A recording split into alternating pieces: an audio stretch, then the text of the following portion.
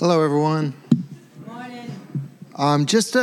Before I get into the word, just a reminder, most know about this already. I've been talking about it a lot, but maybe some of you are a little bit on the newer side. In the month of May, we are going to be doing something a little bit different in terms of like how we do church.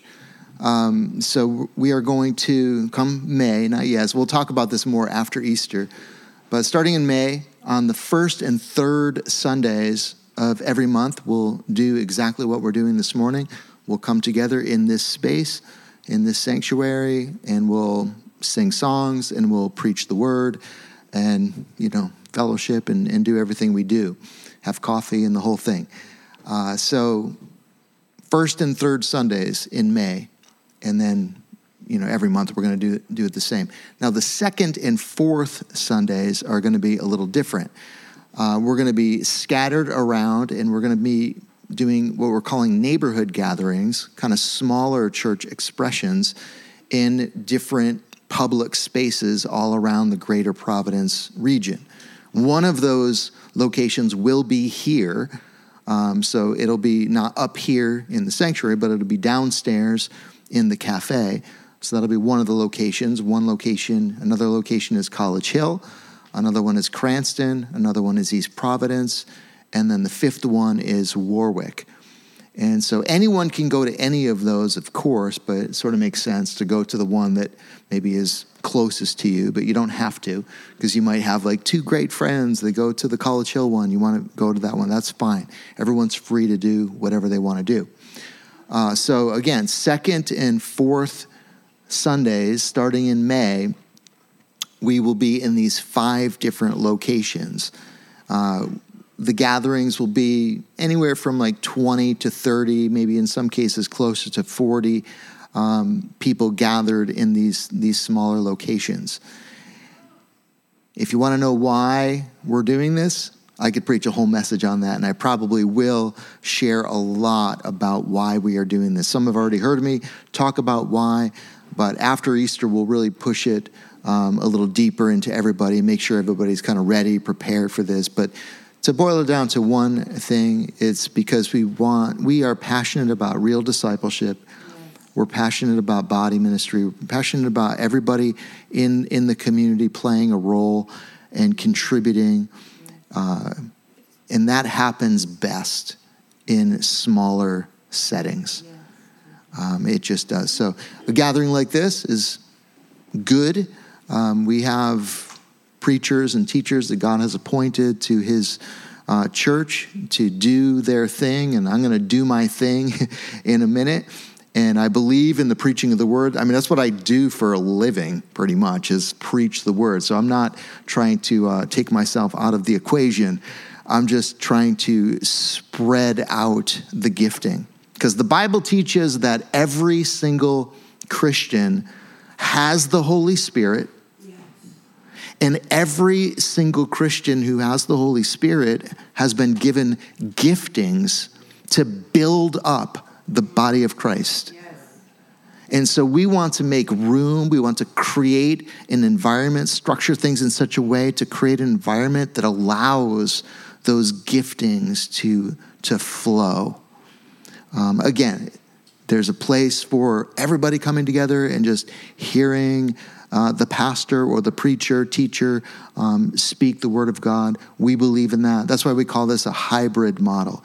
It's kind of the best of both worlds, the best of the kind of bigger church expression and the best qualities of the smaller church expression. Amen? Amen. All right. Well, we're going to dig into this message today. We're in this series called Desperate Prayers.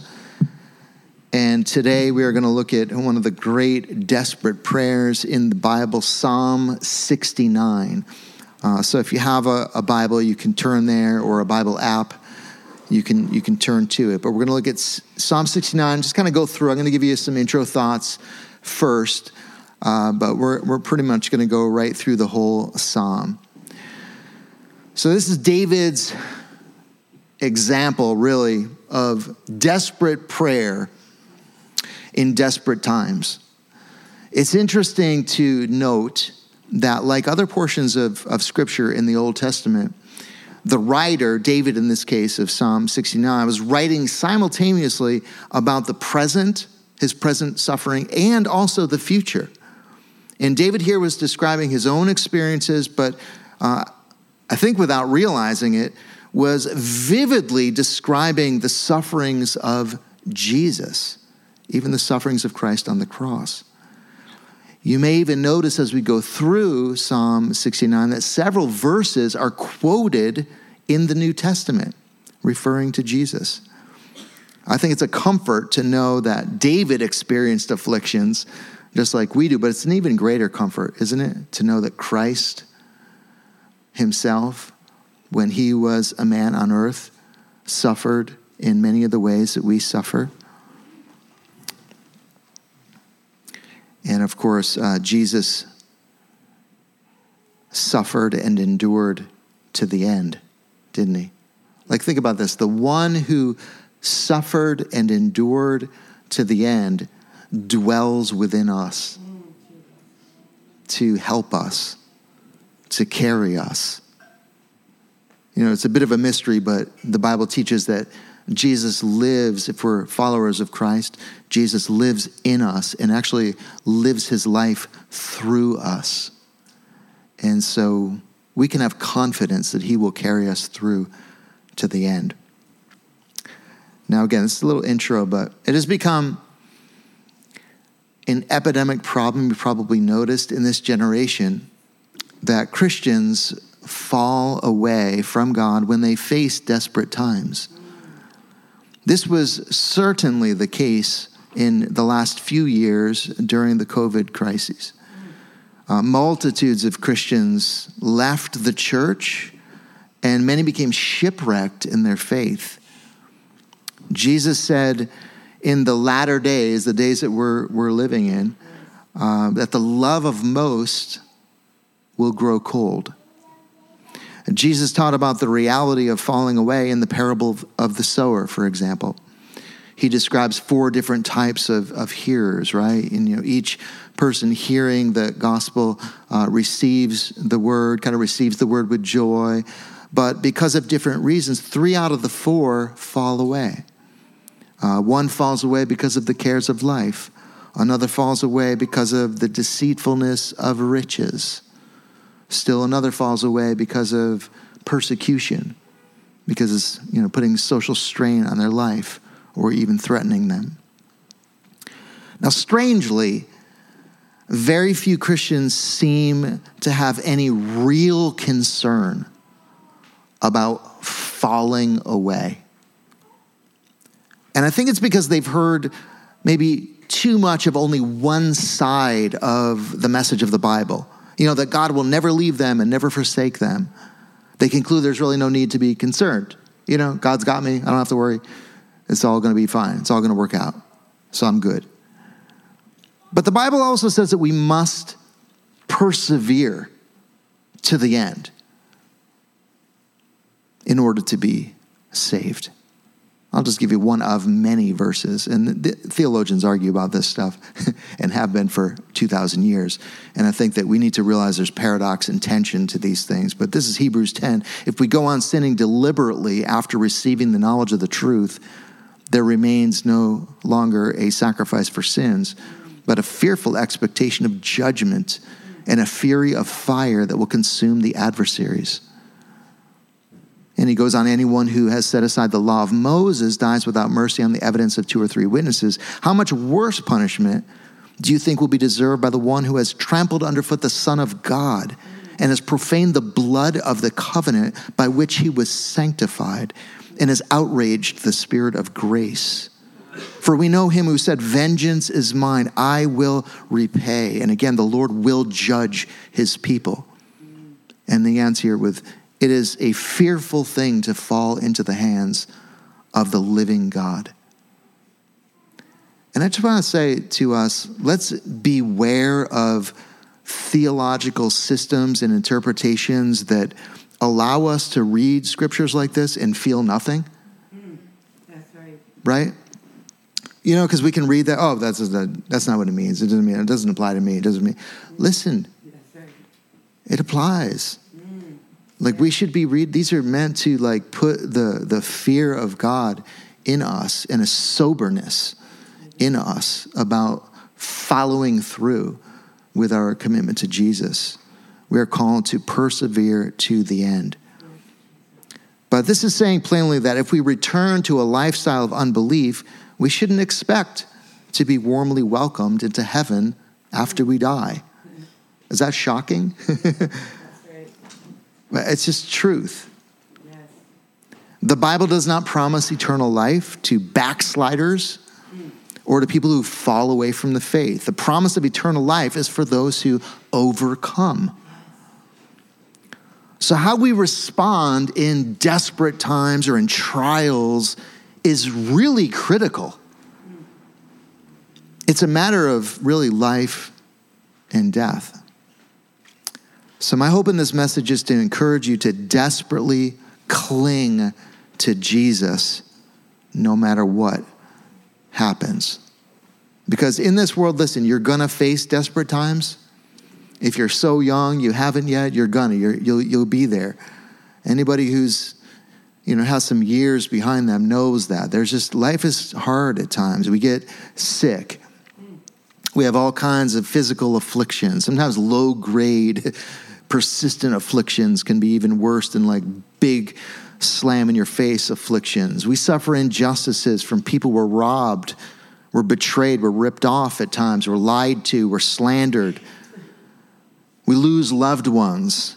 We suffer strain in family relationships. We're crushed at times financially.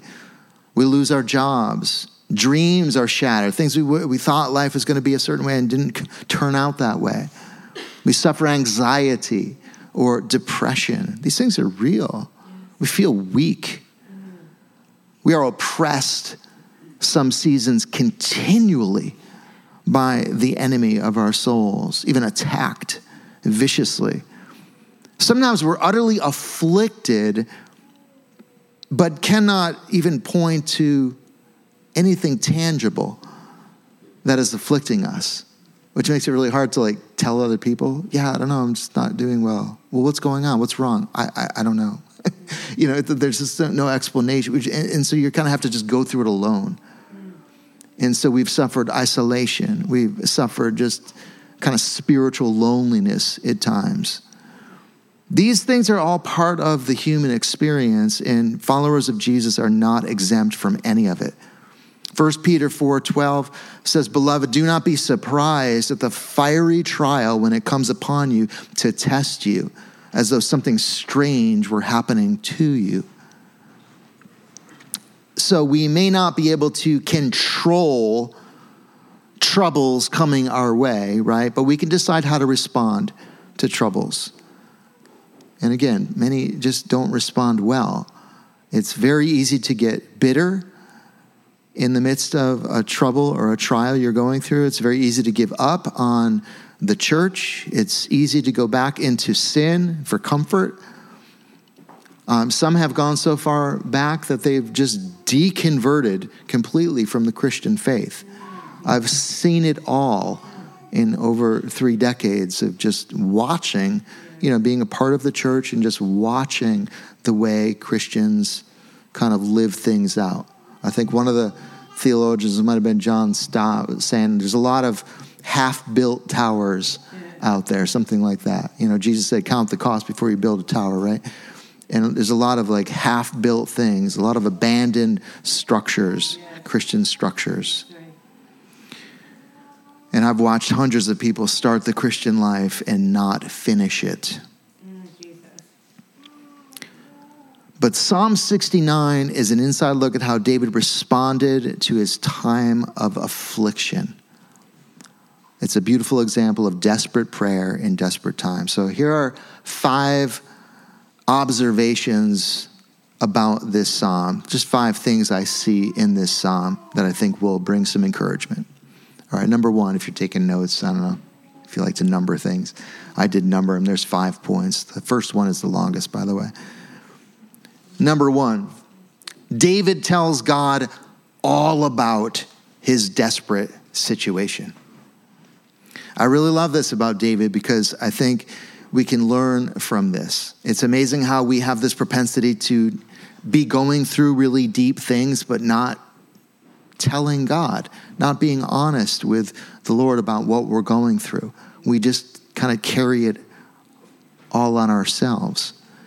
Maybe we think that God doesn't want to hear about all the details of our woes and burdens, or maybe we feel like God will be upset because it sounds like we're complaining. Maybe we had an upbringing that, we got to be positive all the time, shiny side up. And, God, read the Psalms. Like, we can be open. We can be honest with the Lord. It reminds me of the hymn, "What a Friend We Have in Jesus." And I wrote down some of the verses.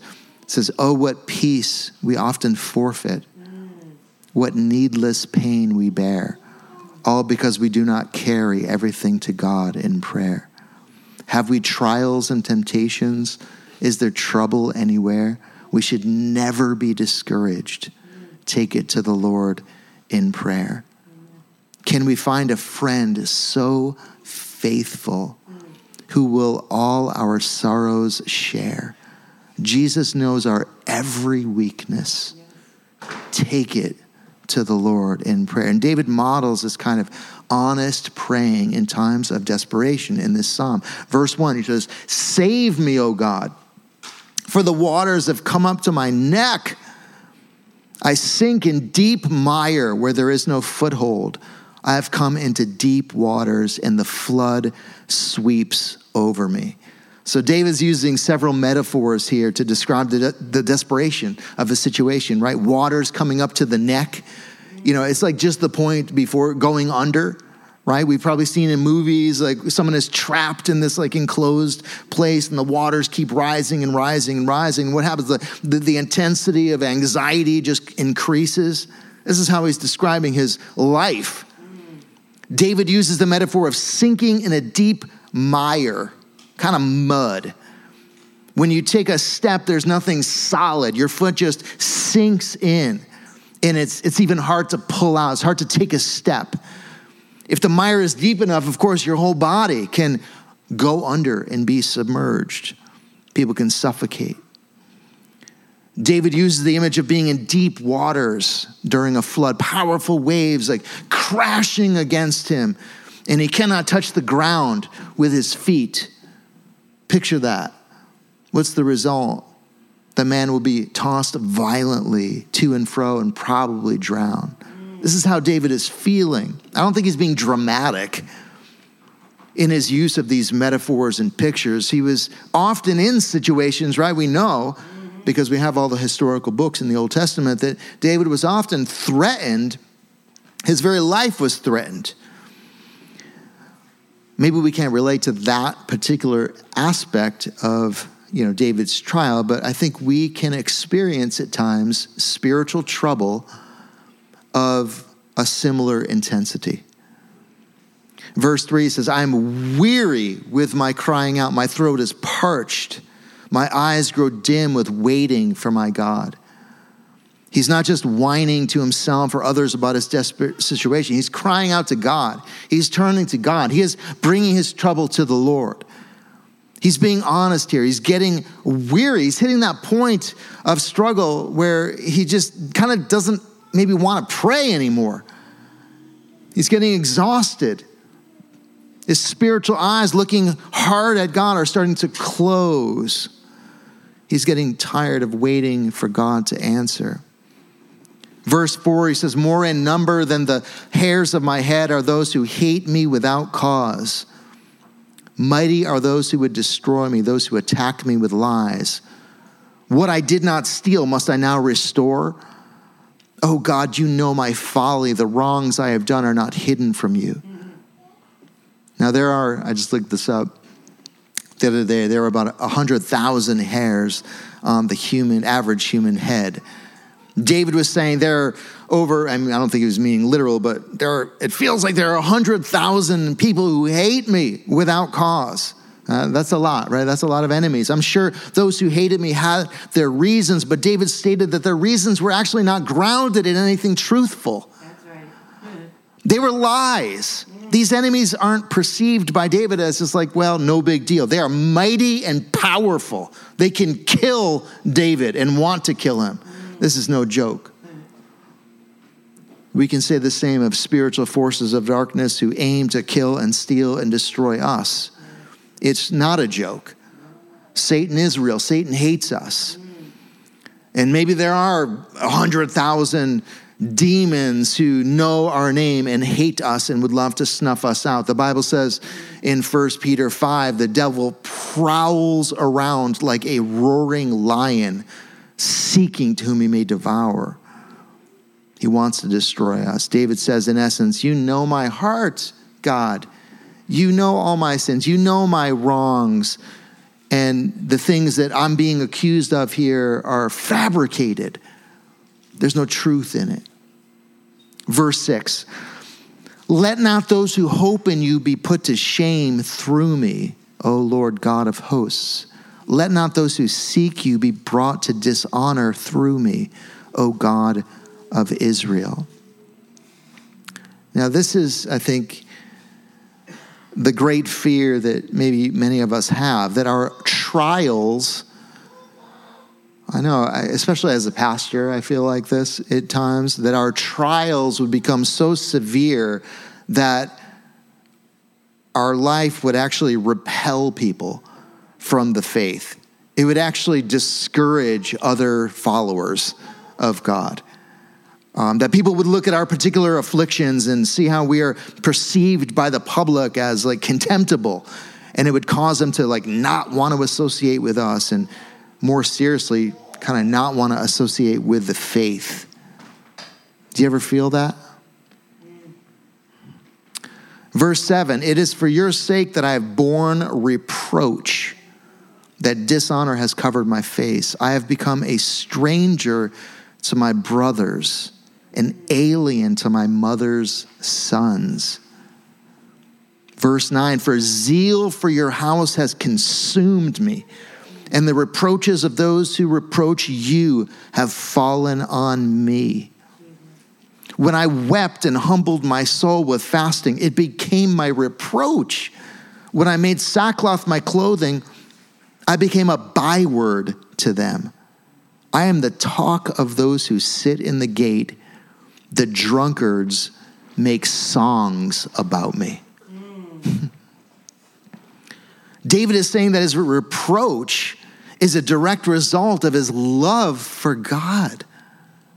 David, just like Jesus, right, had a zeal for the house of God. Zeal means intense fervor of devotion. The house of God represents the dwelling place of God, not necessarily a physical building, but that God would find hearts to dwell in. Because David was a man of zeal and integrity and righteousness, it caused sinful people, even people who claimed to be followers of the Most High God, to be hostile toward him. And this happens, doesn't it? I mean, why did Saul hate and desire to kill David? Because Saul was jealous. Yes.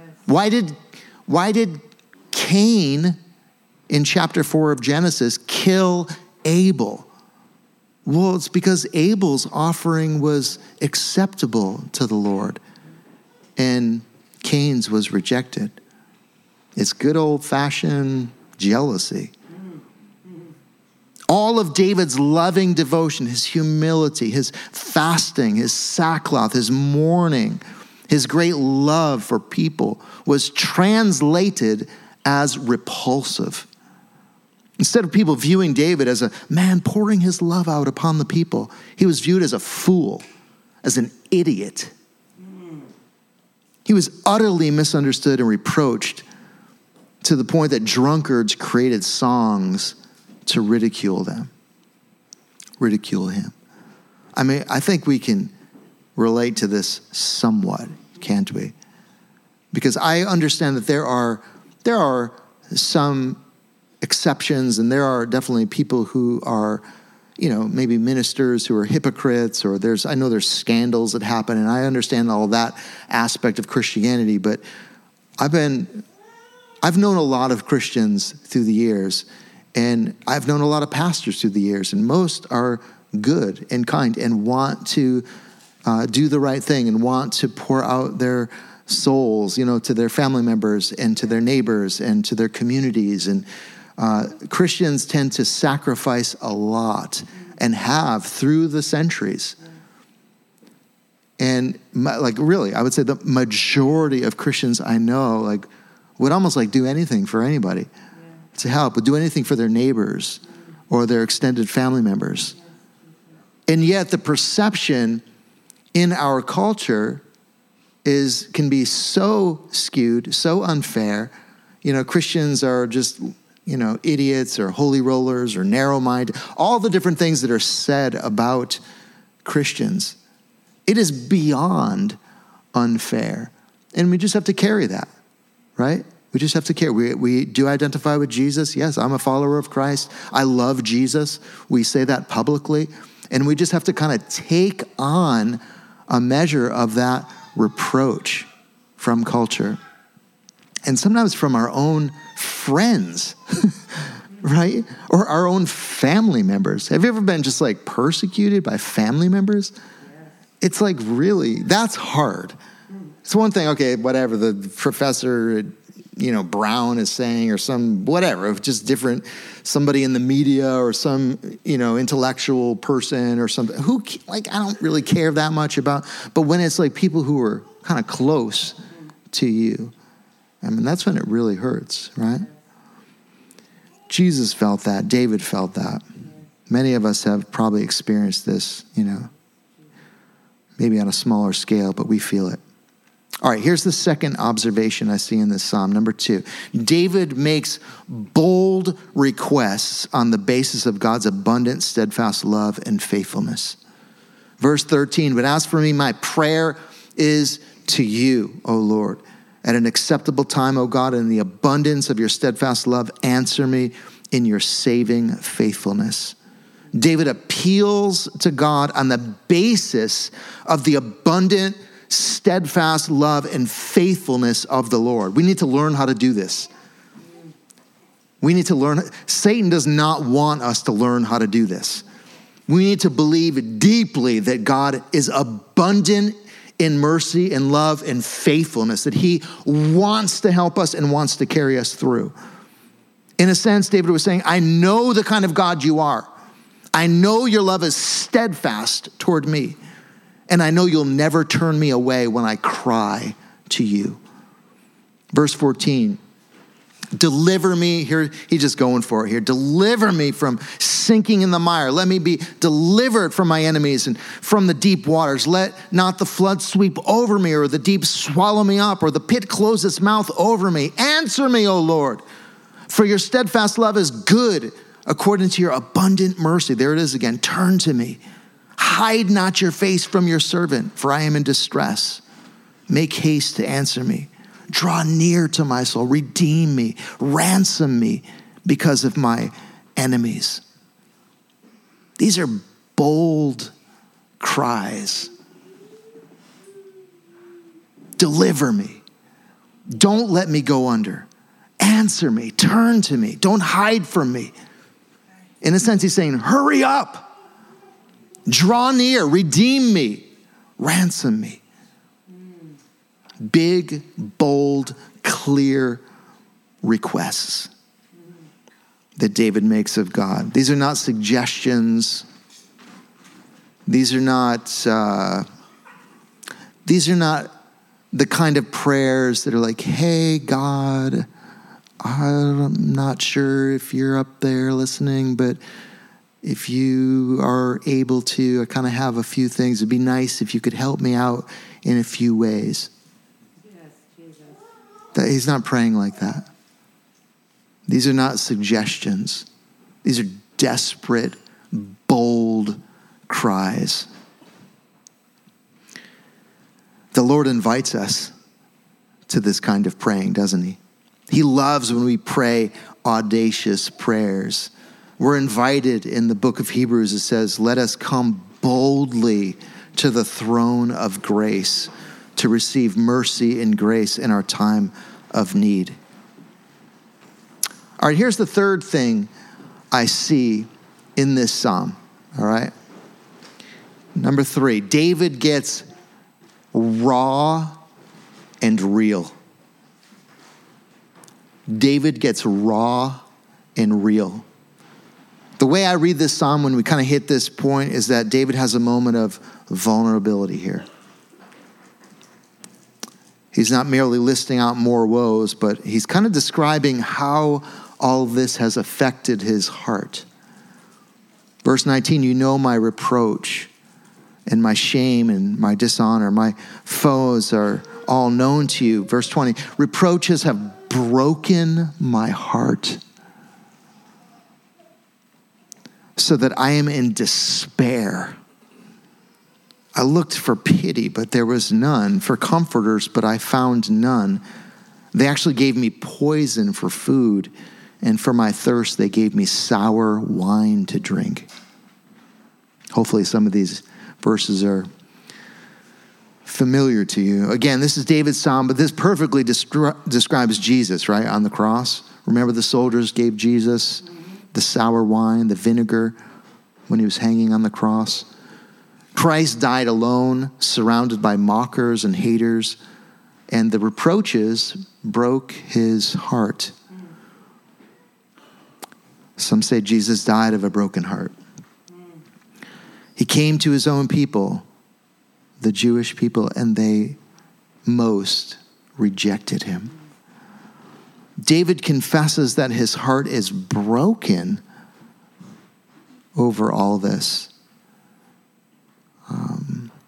But he's confident that the Lord knows the extent of his pain. The 2 words he uses there, you know. You know, God. You know what I'm going through. I think about Psalm 139, right? God perceives our thoughts from afar. God knows everything about us. He doesn't just watch us from a distance and see the outward situation, circumstance of our lives, but he knows what's happening inside. He knows our feelings. He knows the deep places within us. And those 2 words, you know, they just bring comfort, don't they? God is not aloof from what happens to us. He sees how everything is affecting us. David is saying in so many words, nobody knows the pain and heartbreak I'm experiencing. But you do, Lord. David really needed a friend to comfort him in his trouble, but he found none. He really needed someone to sort of empathize with him, but he couldn't find anyone. Some in this room right now are going through that exact same thing. You're suffering in ways that are almost unbearable. You wish someone would take a genuine interest in your desperate situation. You know, you try to bring it up maybe at different times, but you can tell people aren't interested. You're dealing with a broken heart and dealing with it alone. The only comfort available in times like this, listen, is the comfort of knowing that the Lord knows our pain. Hebrews 4:15 says this, for we do not have a high priest. This is speaking of Jesus.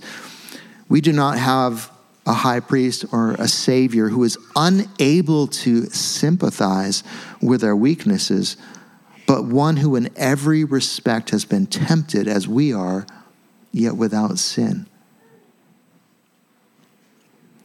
Okay, here's the 4th thing I see in this psalm. David works through his anger by venting to God about it. Now, these next 7 verses that we're going to walk through will sound maybe a little strange to us. David sounds almost malicious, okay, toward his enemies.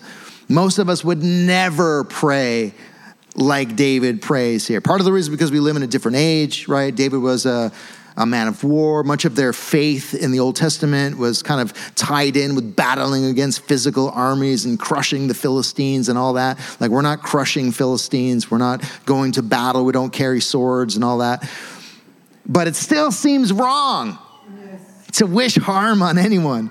So what do we make of these kinds of prayers? Well, listen, it's okay to be comforted by the knowledge that one day God will ruthlessly deal with injustice in our world. These words may be David venting the anger of his heart in raw honesty and actually taking some comfort in the fact that God will exact vengeance in due time. All right, let's read the verses. These are intense, all right? These are intense.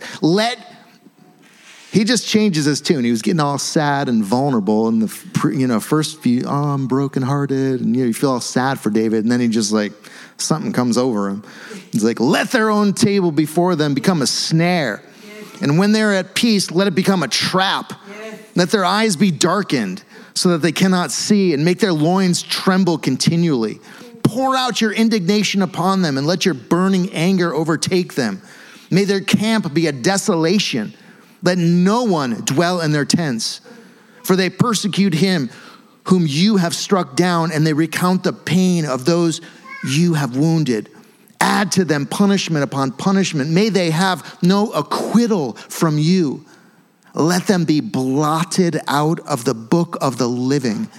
Let them not be enrolled among the righteous. Whoa. Imagine if somebody prayed that in a prayer meeting. Okay. For, I don't know, just the South Side or something. Verse 26, I think, is referring to the way sinful people kick down the righteous when they are down. When God is disciplining one of his children and evil people come along and rub it in.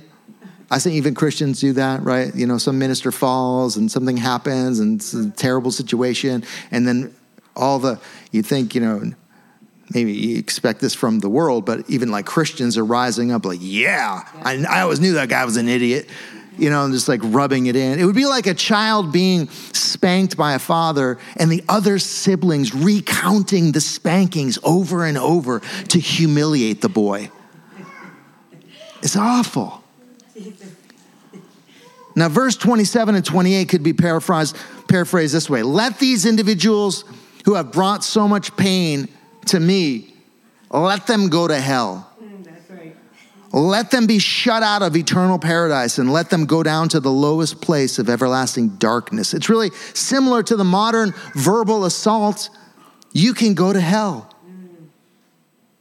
It's the absolute worst thing you could wish for a person. But again, there's an element here of David reminding himself that these injustices against him will not be unpunished.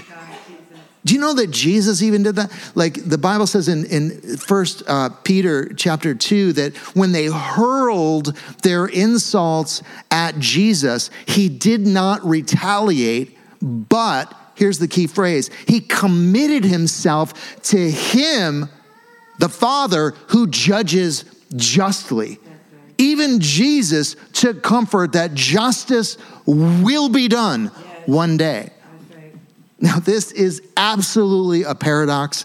You have people like C.S. Lewis disagreeing sharply with people like John Piper, and you have all different kinds of opinions on what to do with these kind of malicious sounding psalms. Can we just hold this intention?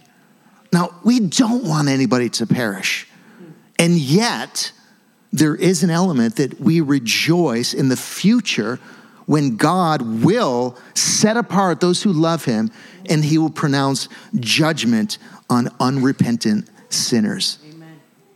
You say, I'll never be one of those who is rejoicing that God is pouring out judgments on sinners. Be careful. You actually will, because there's a picture in the book of Revelation of the redeemed. And think about it, there's no sin. Sin has been eradicated from them. They are perfectly righteous, because when you see Jesus, you become as he is. And they are rejoicing that God is pouring out judgments on the earth. Now, I understand that is very hard for us to understand. Really? Okay, I don't want to join that crowd. That doesn't seem good. Doesn't seem right. There's a tension to this that we're never going to fully understand in this life. but just hold the tension. That's my encouragement. That's a whole message in itself. Let's get to this last point so I can get you out of here on time. Point number 5, my final point here. David stands firm in faith by preaching a message of encouragement to himself. Verse 29, I am afflicted and in pain. Let your salvation, O God, set me on high. I will praise the name of God with a song. I will magnify him with thanksgiving. This will please the Lord more than an ox or a bull with horns and hoofs. Here, David, despite his affliction, despite his ongoing reproach and his isolation, his distress, he sets his heart toward the Lord. As I said in the beginning of this message, it's very easy for us to, when we're going through stuff, to just turn away from God. It's very easy to turn away from God in trials. We don't even perceive it as like I'm turning away from God, but we do. We're not looking to him anymore. And we go day after day after day. We neglect prayer. We neglect the word of God. We're not talking to God anymore. We just like shut him out and just kind of do our own thing and, just indulge in our sort of, little comforts and things like that. It's very easy to do that. We sang the hymn this morning. Our hearts are prone to wander, to turn away right from the God that we love. But David here shows us a better way. His heart posture is not based on things going well. It's not based on his feelings. We know he feels afflicted, right? It's a decision of the will here. David says, I will praise God with a song, and I will magnify him with thanksgiving. By faith, he knows that God will hear his cries and be pleased with them. Verse 32, when the humble see it, they will be glad. You who seek God, let your hearts revive. And I think he's referring to, see what, right? I think he's referring to when they see the pleasure of God upon David. The humble refers to the small segment of people in David's day who, perhaps had a genuine relationship with the Lord. Maybe these were the ones that he was worried about, would be discouraged seeing the big trial that he was going through, and they would be, kind of turned away from God because of it. But he's declaring here that those who seek God will see God's pleasure in David's life amidst his trials and will be revived. Verse 33, for the Lord hears the needy and does not despise his own people who are prisoners. Let heaven and earth praise him, the seas and everything that moves in them. For God will save Zion and build up the cities of Judah, and people shall dwell there and possess it. The offspring of his servants shall inherit it, and those who love his name shall dwell in it. Now this line to me is like the punchline of the whole psalm. For the Lord hears. Let that sink in. The Lord, in your desperation, the Lord hears your cry. This is what David is choosing to remember. His circumstances are desperate, right? He has, maybe hundreds of thousands of enemies. He's being slandered continually. He's utterly afflicted in every way, but he stands on the solid ground of knowing that his cries to God are heard. Despite feeling horrible, he knows his prayers do not fall to the ground. The Lord will draw near. The Lord will save his people. The Lord will fulfill his promises. And he will save those who cling to him.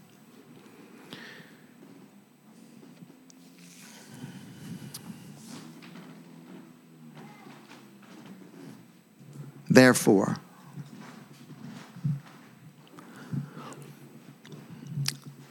don't shrink back in faith. Troubles will come. They will. Jesus promised. We will experience desperate times in this world. The Bible says many are the afflictions of the righteous. We can't change that.